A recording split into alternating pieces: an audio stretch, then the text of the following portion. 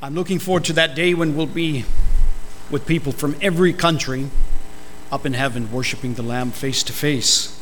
What's that going to be like? I want to thank you all also for your prayers last week and for becoming our sending church. That's exciting. And we count it a great privilege to be sent by Berean Baptist Church, and we've enjoyed worshiping here for almost 2 years now, and we look forward to many more wonderful times of worship. This morning, I wanted to look at the headlines and just see what's going on with the new country of Chaz. They wanted to secede from the Union up there in Seattle, because we're going to read a psalm, a beautiful psalm today, that talks about the one who's going to rule the nations and the world in chaos. My goodness, and I saw more chaos in Atlanta, more burning. A Wendy's burnt down. Our country truly is in chaos. It's with that background, let's read Psalm 2. If you could open your Bibles to Psalm 2. I haven't put it on the screen, so you're going to have to open up on your apps or get a hard copy of the Word of God from in front of you. Let's read Psalm 2. This is a messianic psalm, and it came to be understood that after the fact. In its original writing, I believe by David, we get that from Acts chapter 4, verses 25 and 26. When the early church is praying, they quote this psalm, and they attribute it to David. So I believe David wrote it. It was very political, and it was talking about the political situation at the time that David wrote it. Probably, maybe he wrote it as he was reflecting on 2 Samuel chapter 7, when God gave him a promise. David wanted to build a house for God, but God says, "You're not going to build a house for me. I'm going to give you a house." And then he gave him the wonderful promises that his descendants would rule forever. Specifically, it was a prophecy about the Messiah, who would be the son of David and rule forever. So I think David was probably reflecting on those promises of God to him, maybe when his son Solomon was coronated.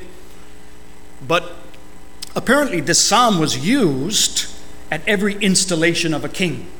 When they ascended to the throne, they would go through a ritual, just as you did last week for us. You laid your hands on us. There was a ritual. You were commissioning us to missionary service. So when the king stepped up into his throne, taking over from his father, there was a ceremony. They put a crown on his head.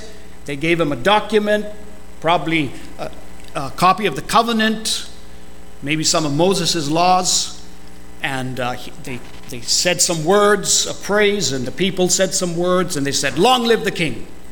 So it was probably used as a coronation psalm. Down through the ages, though, as history's developed, it's come to represent the reign of Jesus Christ. And I believe it's not yet fully fulfilled. There's still some that's going to be fulfilled in the future in the book of Revelation. We'll look at that briefly as we have time. And so it's very political. But today, my call is not for us to go and do some political action. We're the church of Jesus Christ. God has a purpose and a plan for nations, and kings and presidents, and rules and laws are good. That's not what I'm going to address today, because we're a spiritual kingdom. We have a king. He is Jesus. And right now, I believe he's reigning spiritually through us, the church. That's how he's acting in the world. So I believe we're here even in Psalm 2, in a hidden way. I'll explain it to you. And I think it's got intense relevance to us today, partly so we don't get too disillusioned. I like watching politics and following the news, sort of a hobby. When I get tired, I just see what's going on, and I read the paper, turn on the radio, and they're laughing back there because they know how true that is. I've got to be careful, my own family. I've got to be careful not to listen to too much news. And if I were to ask you today a neutral onlooker looking on at you and how you spend your time, how you spend your money, how you think, how you talk, what tribe would they say you belong to? Now, I'm not talking about the African tribes. They have tribalism in Africa where the Hutus and the Tutsis or whatever, they were fighting each other and they were killing each other, and there's whole tribes are wiped out through terrible acts of violence. I'm not talking about that kind of tribalism, but some have analyzed our current modern political situation in the United States also as tribalism.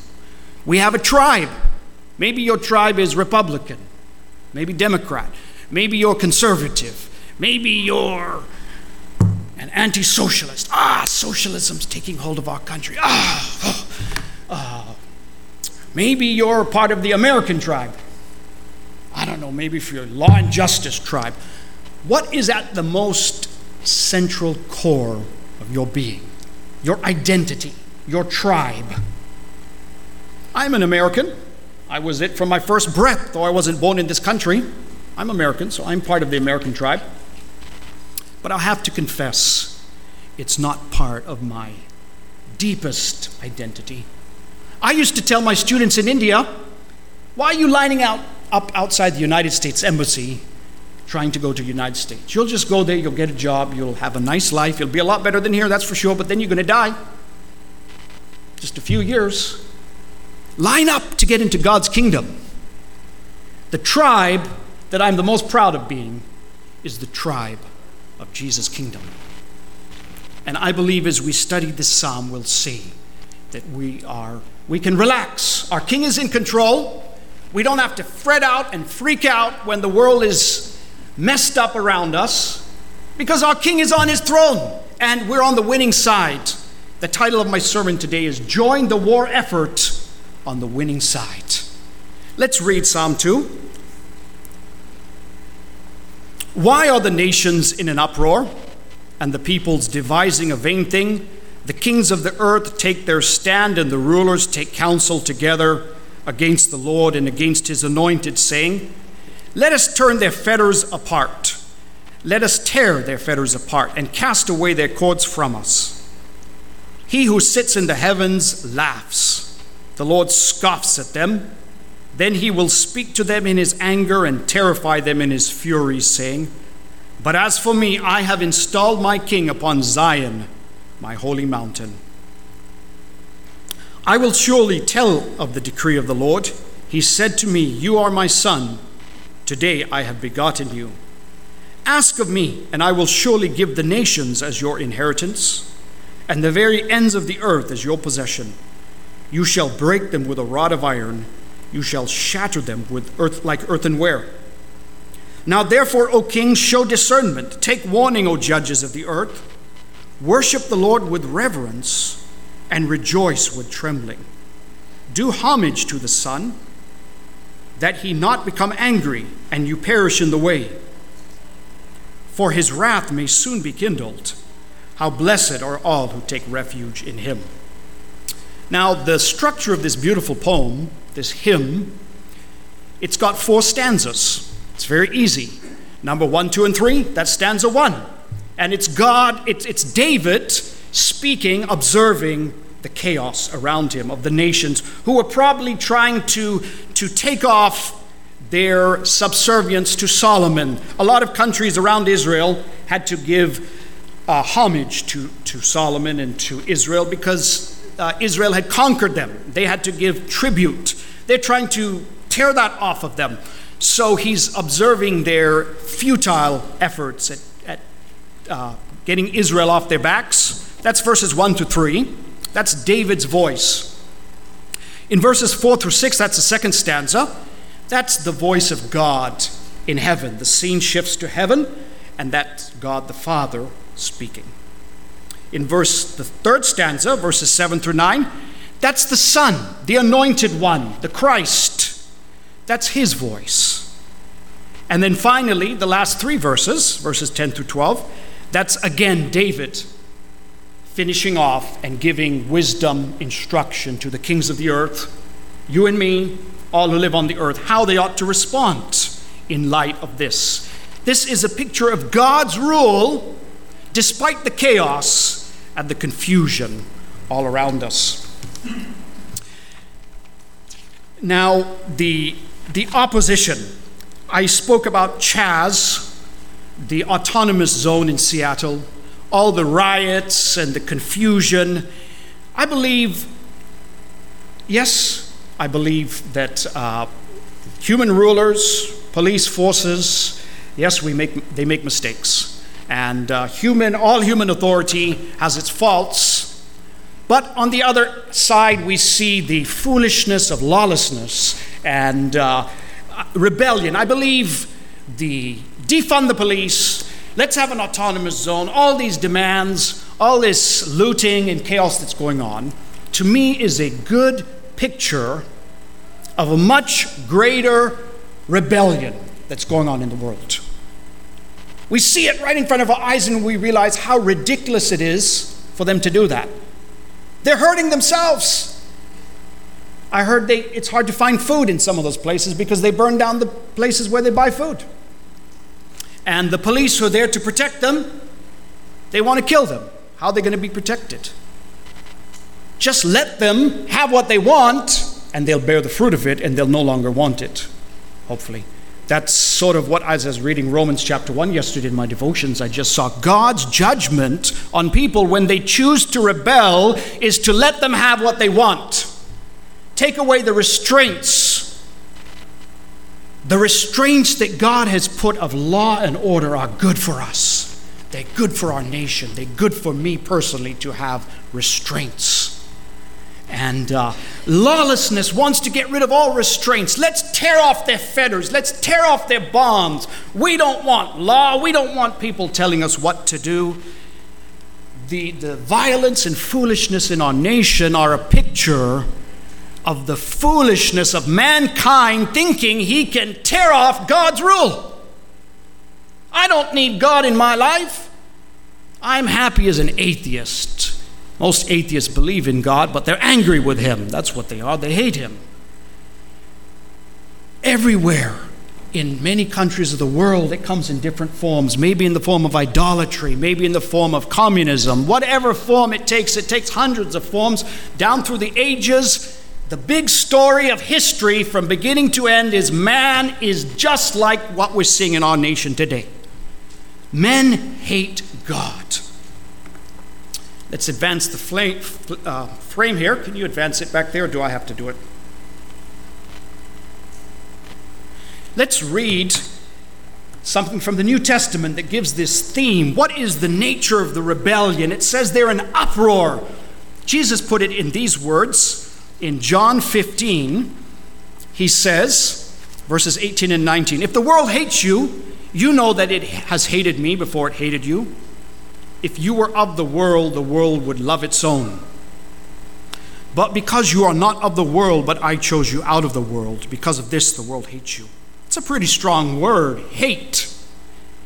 We're in a struggle, and people hate Christ. People hate Christians. People hate the kingdom of God. In Colossians 1:21, it's not up there, Paul characterizes sin as enmity against God is in the very heart of the human nature. And although you were formerly alienated and hostile in mind, engaged in evil deeds. There's a hostility of mind. That's the core of sin. Romans 8:6 and 7 puts it this way. For the mind set on the flesh is death, but the mind set on the spirit is life and peace. Because the mind set on the flesh is hostile towards God, for it does not subject itself to the law of God, for it is not even able to do so. So men in their natural state are enemies. They hate God. They hate Jesus Christ. They may not express it in such clear words. They may not have such clarity to understand what they're doing, but that is at the heart of the matter. So if you take the Church of Jesus Christ out of the United States will be very much like hell. Some idealism that the United States is always going to rise and succeed and be successful is foolishness.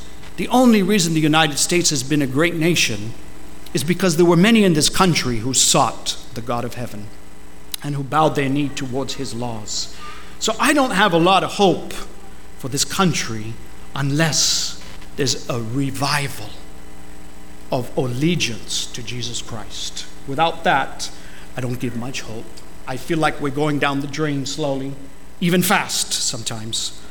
That's the nature of this rebellion, and it's uproar. It also characterizes it in verses 1 to 3 as in vain. Why do you plot your strategies in vain? It's useless. It's not going to achieve anything. How do you and I think? How does any person think, or any nation, or any king, or anyone who's opposed themselves against God think that they can win? The Lord Almighty, how can we fight against him? One of the Roman emperors thought he could. Diocletian, he went to Spain, as far as Spain, and he left some pillars there. On the pillar it reads, Diocletian, Jovian, Maximin, Herculeus, Caesarius, Augusta. He liked a bunch of names.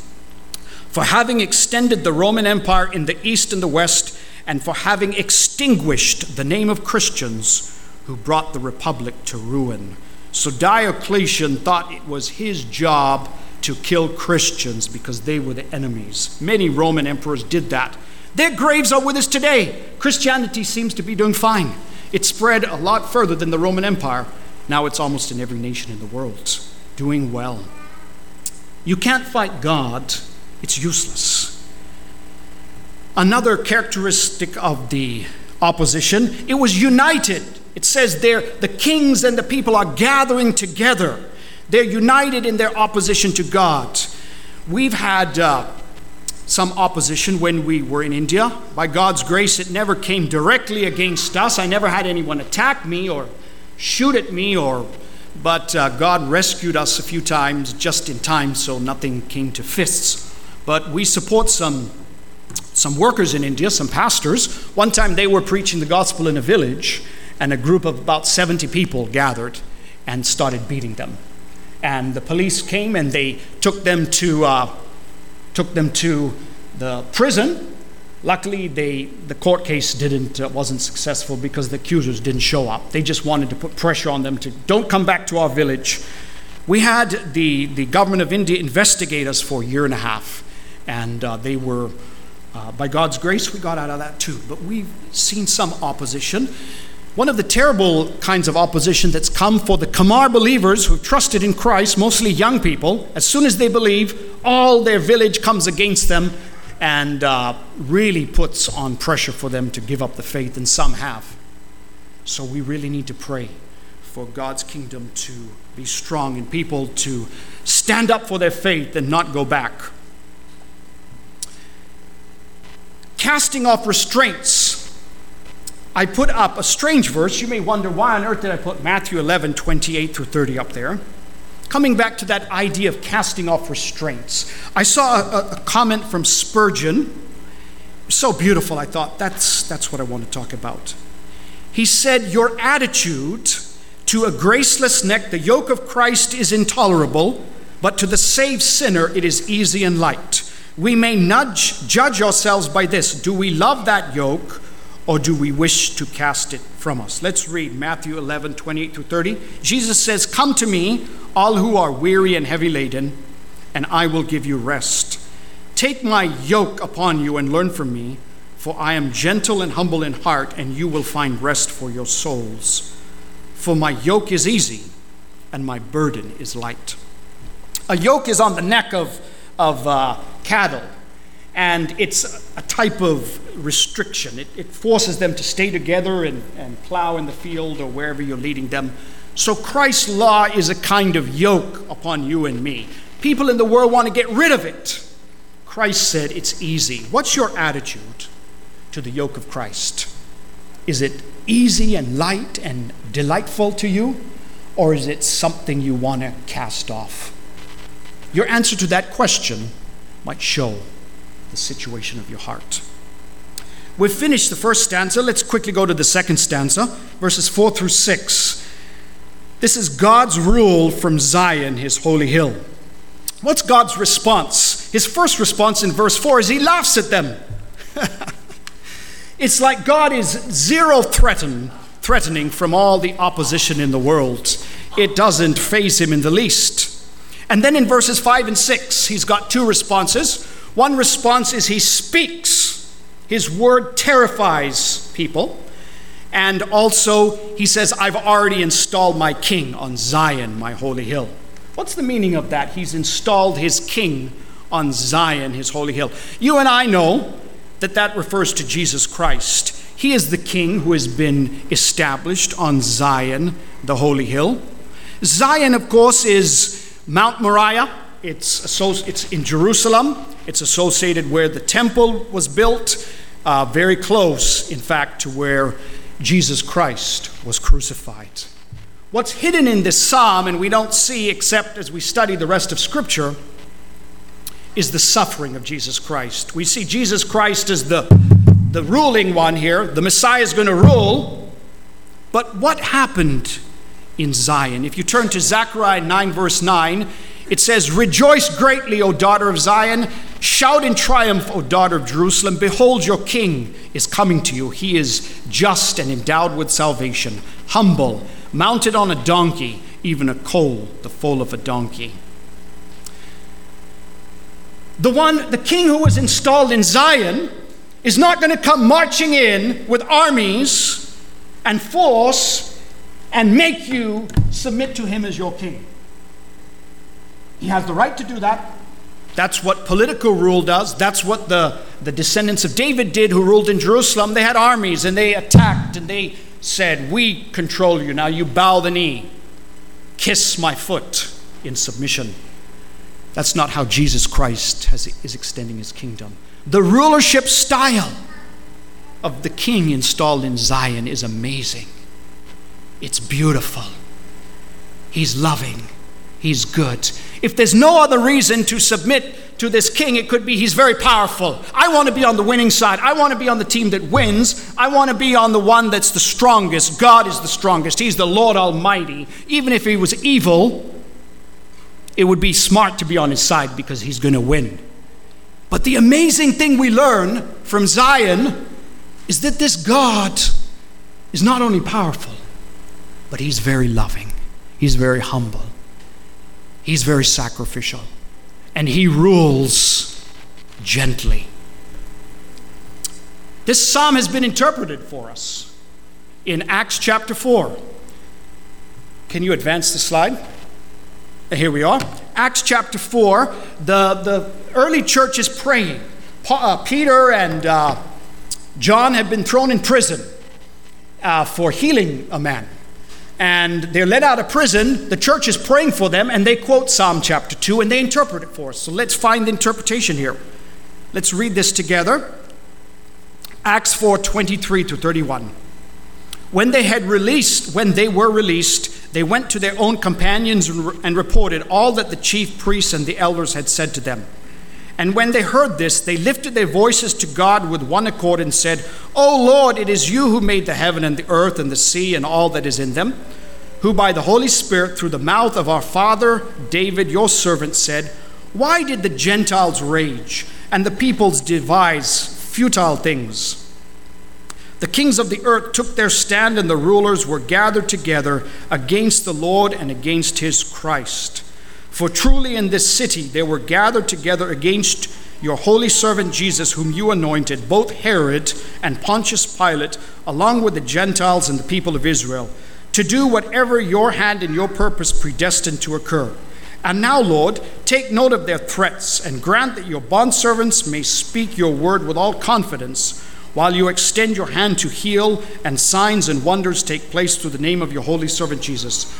And when they had prayed, the place where they had gathered together was shaken, and they were all filled with the Holy Spirit and began to speak the word of God with boldness. So here we have a wonderful interpretation of Psalm 2. They're quoting it, and they take the opposition of the nations in uproar and the leaders gathering together as Pontius Pilate and the chief priests and the people of Israel. And what did they do in their opposition? They took Jesus and they killed him. That's what people want to do with Jesus Christ, the true ruler of the universe, the true ruler in Zion. Kill him. Crucify him. That's what the rebellious heart of man wants to do. Lawlessness, riot, Get rid of their yoke. But he died for you and me. His specialty is to take enemies, is to take those nations that rebel and make them his possession. Let's move on to the next verse, because we see that his kingdom is extended in a strange way. How does, can you advance the frame? We'll skip that verse. There we go. Oh, maybe I went too far. I'll read it. You can follow me if it's not up there. The extension of God's kingdom is in a strange way. What does verse 8, I believe it says? It says, ask of me, and I will give the nations as your inheritance and the very ends of the earth as your possession. So how is this kingdom, which has been given to the Son by the Father, how is it going to be extended now? It's going to be extended by asking. The Father asked the Son to ask, and I will give you the nations as your inheritance and the very ends of the earth as your possession. Why on earth is it such a gentle way? We know that when Jesus Christ ascended to heaven, he began a new ministry. What was the new ministry he began? He began the ministry of intercession. If we go to Hebrews chapter 5, verses 5 through 10, it's got this beautiful, here, let me read it for you. Hebrews chapter 5, verses 5 through 10. So also Christ did not glorify himself so as to become a high priest, but he who said to him, you are my son, today I have begotten you, just as he also said in another passage, you are a priest forever, according to the order of Melchizedek.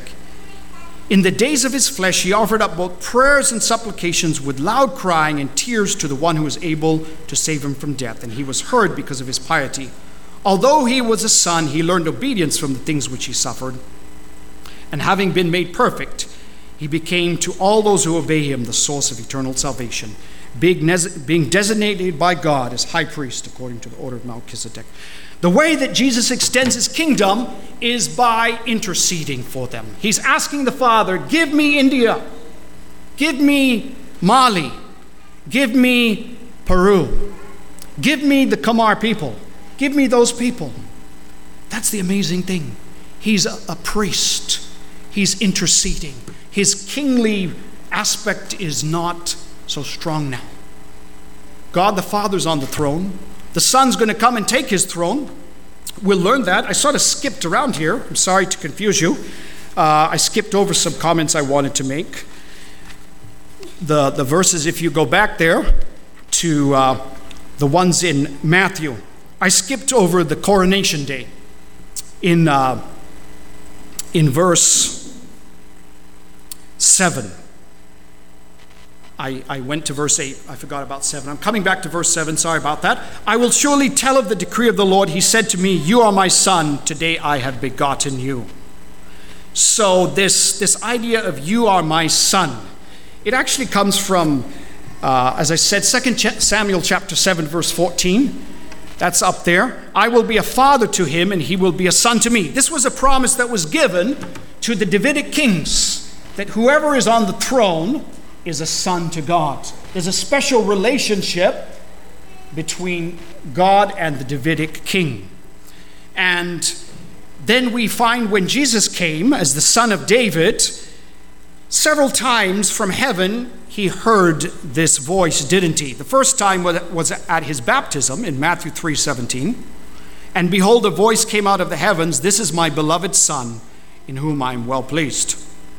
We find later in the Transfiguration, Matthew 17, verse 5, while he was still speaking, a bright cloud overshadowed them, and behold, a voice came out of the heavens, this is my beloved son, in whom I am well pleased. Is that when Christ became the Son? No. We know from theology that God, the Son, has been Son of God from eternity past. He didn't start to become the Son of God, ever. He's always been the Son of God. So what does this strange verse in verse 7, what does it mean? Today I have begotten you. what is the today there? Well, I believe we have a hint from that. It was not at the baptism of Jesus, though he affirmed the sonship. It was not at his transfiguration. If we turn to Acts 13, verses 32 and 33, and Romans 1 and 4, we find when Jesus Christ was announced, when he took up his kingship as the Son, when he ascended the throne, his coronation day. When was the coronation day of the Son? When did he assume his sonship? Let's read Acts 13, verses 32 to 33.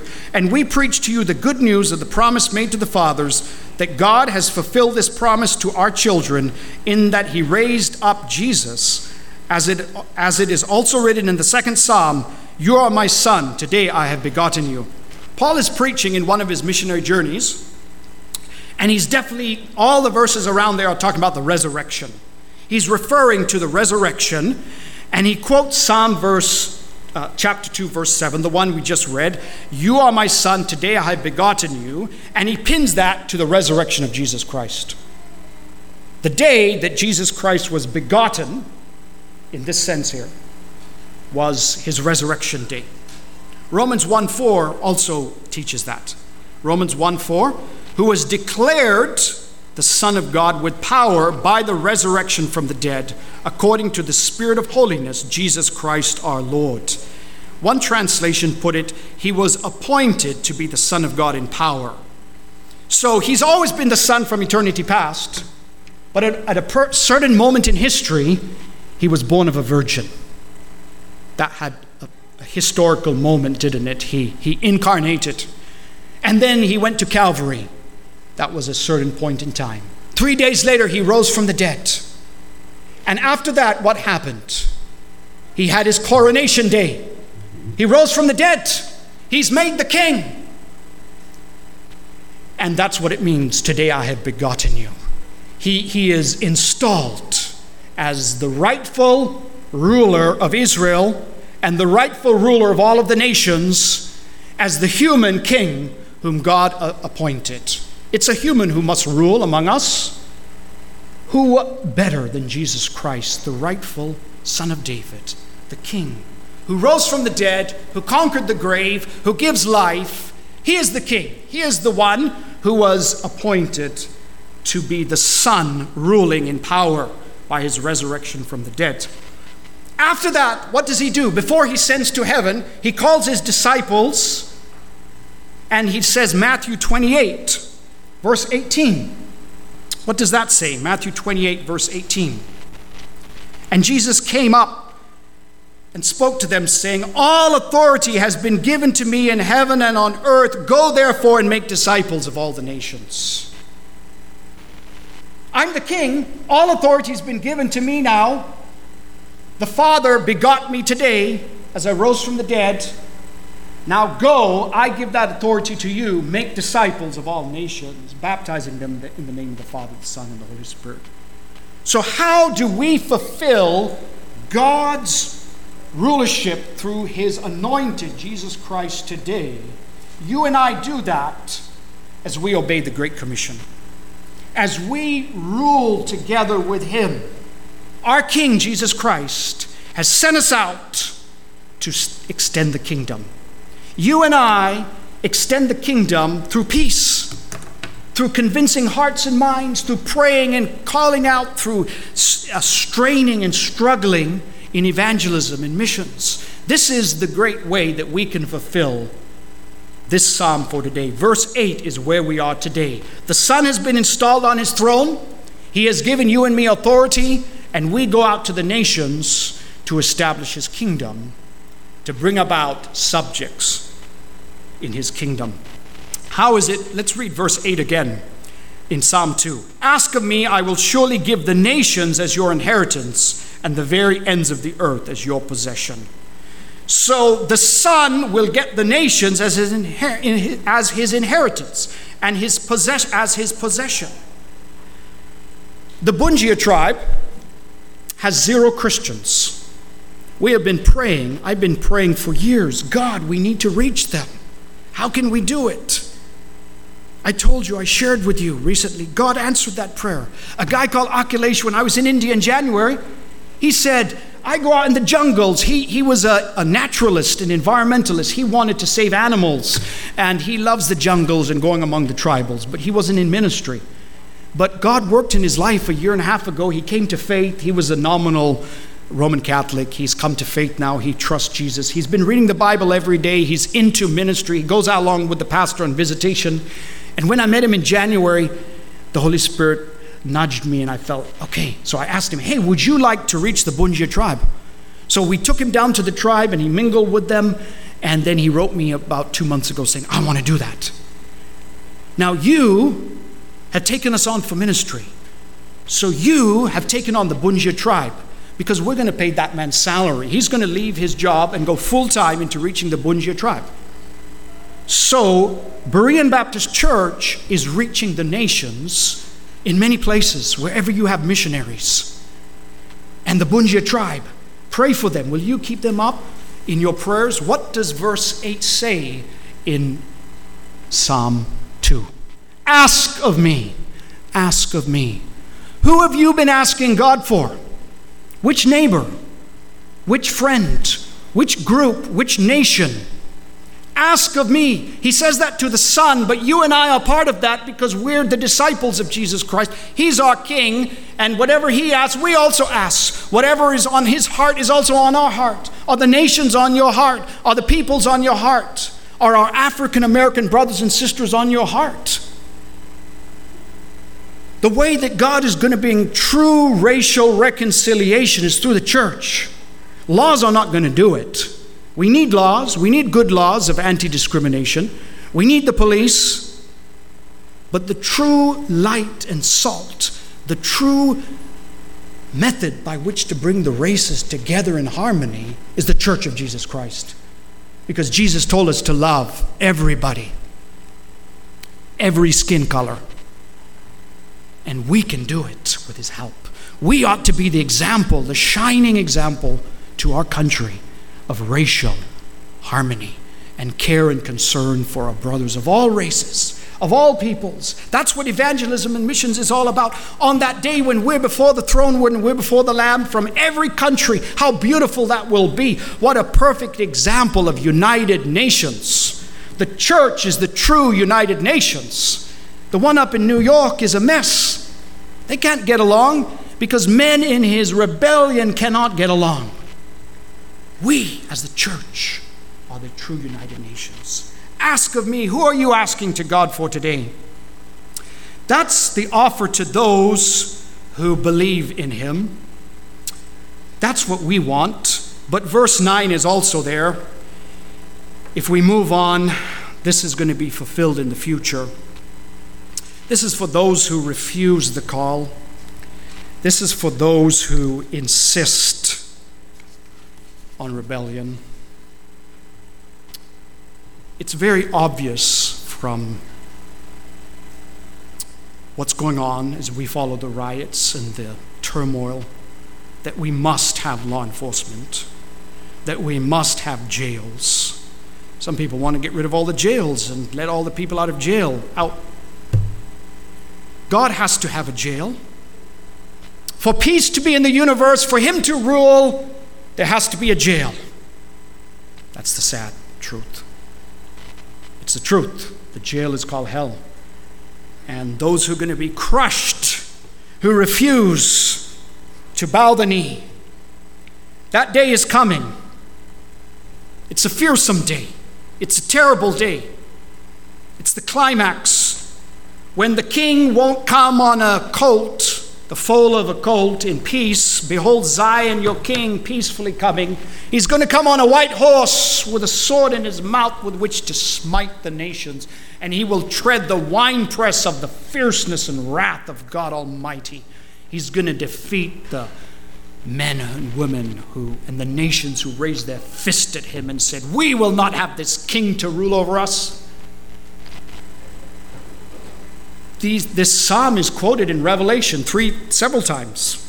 Turn to Revelation chapter 2, verses 26 to 27. You could advance the frames. Somehow needs new batteries. Here, is that it? Revelation 2, 26 to 27. This is written to the church at Thyatira, one of the 7 churches. We've been studying that in our Wednesday Bible study. Once we get going and all, come on out, you men. Is that for men? I guess it's for men. Women have their group. It's a wonderful study, the book of Revelation, with John. So Thyatira is one of the churches there. Revelation 2:26 to 27, one of the promises given there. If you overcome, he who overcomes and he who keeps my deeds until the end, to him I will give authority over the nations, and he shall rule them with a rod of iron, as the vessels of the potter are broken to pieces. As I also have received authority from my Father, and I will give him the morning star.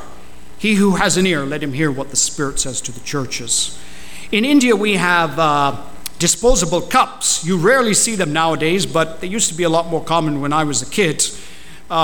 Instead of paper cups, you actually get clay cups. They're very cheap, not polished or baked very much, just a little bit. They just, the potters do them really quickly. So you get tea in a clay cup, and you drink it, and after you've drunk that baby, you can just throw it down on the ground, 10 pieces, that quickly. Pottery. It breaks very easily. Even nice, beautiful pieces of pottery that are baked hard. Imagine an iron rod. The iron rod is very harsh, hard. That pottery smashes into hundreds of pieces. That's what's going to happen to the enemies of Jesus Christ. That's going to happen to lawless people. That's going to happen to people who don't want Jesus to be their king. That's what's going to happen during the millennium. When Jesus Christ comes to rule for 1,000 years, you and I who have overcome will rule with him, and the law will be without mercy. God's going to have a dispensation. Jesus Christ is going to rule from Jerusalem as the king, and he's going to have a strict rule. I believe that's a promise for you and me. We will reign with him. How'd you like to be strict? Well, you can have a chance to be like that, I guess. Revelation 6:15 and 17. Then the kings of the earth and the great men and the commanders and the rich and the strong and every slave and free man hid themselves in the caves and among the rocks of the mountains. And they said to the mountains and to the rocks, fall on us and hide us from the presence of him who sits on the throne and from the wrath of the Lamb. For the great day of their wrath has come, and who is able to stand? That's the coming of our Lord, when they want to hide from him and get behind the rocks. The kings, the judges, the rulers of the earth are hiding from the wrath of the Lamb. And finally, Revelation 19:15, from his mouth comes a sharp sword, so that with it he may strike the nations. And he will rule them with a rod of iron, and he treads the winepress of the fierce wrath of God Almighty. If you read that beautiful passage, he's coming on a horse with the armies of heaven behind him, and he's coming to judge. God is on his throne. Jesus Christ is on his throne. One day, his rule will be fully shown. Right now, it seems like we're on the losing side. Right now, to follow Jesus Christ is suffering. Right now, it is sacrifice. It's the style in which the King of Zion rules now through you and me. Yes, we suffer, but it's going to be the winning side. It's going to be the winning side. So the psalm concludes in verses 10 through 12. Let the Son rule in your heart. Kiss the Son is how some translations put it. That's what the Hebrew actually has. Kiss the Son. When you show deference, when you show loyalty, I am going to worship, I am going to follow this king, you reach down and kiss the foot to show your obeisance, your loyalty. And that's what putting Christ in your heart means, to believe in him with all your heart. To say, he is my king, I give the kingdom of my world to him. You rule in my heart, Lord. And there's several warnings on there. That's the nature of the king who rules from Zion. He gives warnings. He doesn't want to smash people to pieces. He's giving them a chance. Worship, love, honor, serve the Lord with gladness. I tell you who serves the Lord with gladness. Pastor Kurt. Have you seen him every time he's up here worshiping? He's smiling. He's so beautiful at smiling as he worships the Lord. Did you notice that? Look at Pastor Kurt next time he comes, okay? Don't tell him I told you that. But he's just smiling. He just loves worshiping. When I read that, I thought of him. Worship the Lord with gladness. Serve him. Be joyful. When we're joyful, it honors our King. And serve him. So the psalm ends in this beautiful line. How blessed are those who take refuge in him. Run to him. How are we going to apply this to our lives today? I thought of 4 ways we can do it as we close. Well, you just have to take me by faith here. I guess we'll get to it in the millennium. So, if you're still a rebel, stop rebelling. Change sides. You're on the losing side. Join the winning side. Come to Christ. Trust him as your Savior and Lord. Don't fight him. His yoke is easy. His burden is light. There's no one like him. He's all powerful, but he's all loving. He's merciful. He's good. We could go on with his virtues. There's no king like Jesus. Change sides. Don't be foolish. Your rebellion is useless. It's not going to achieve anything. It's going to hurt you. Change sides if you're on the wrong side.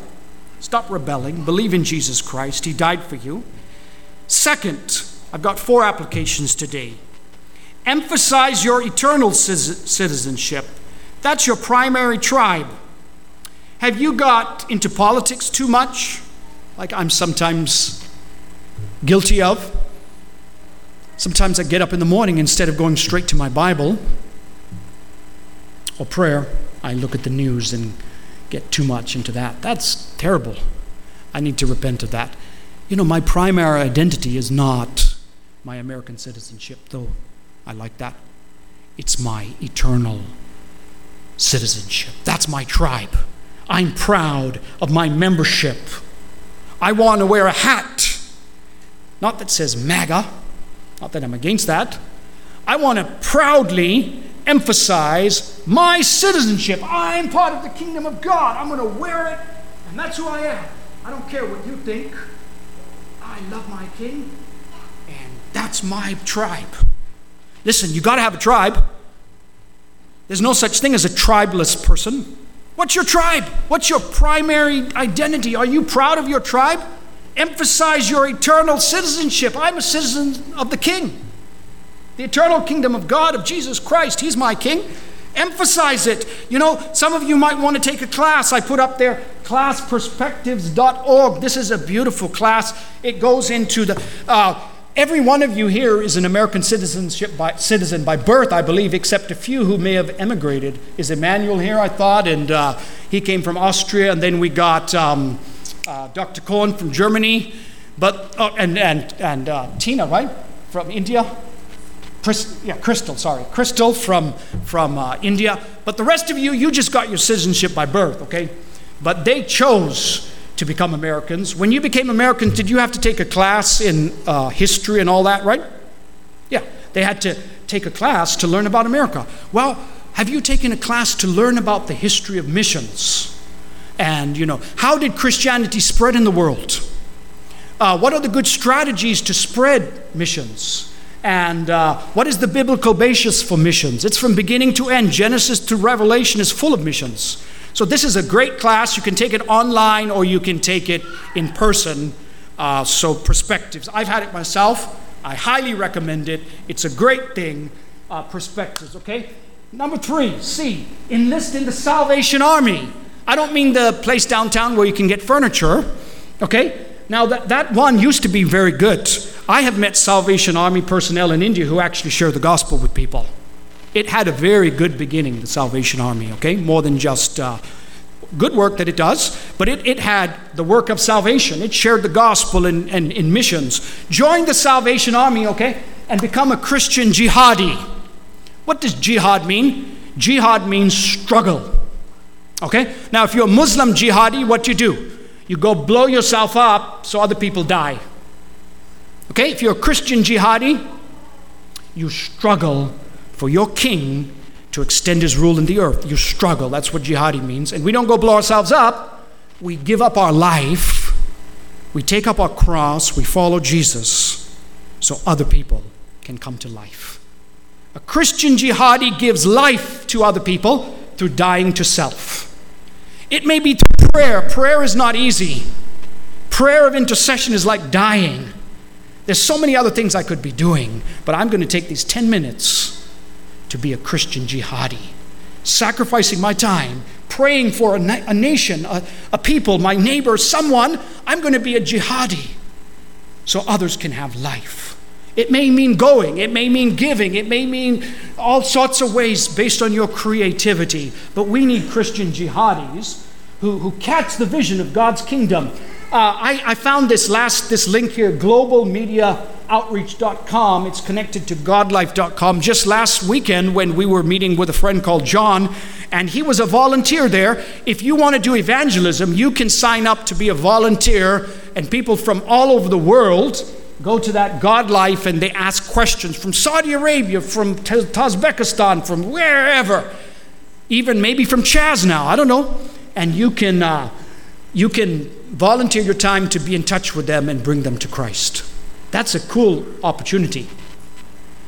Maybe you want to do that. And the last one, intercede for the nations. Adopt a missionary to and pray for them and their requests daily. There's a lot of missionaries that this church supports. Thank you for those who pray for us. I pray for about, I don't know how many, 20 missionaries. I get their prayer things, emails, and I take the time when I get the email to read it and pray for their needs.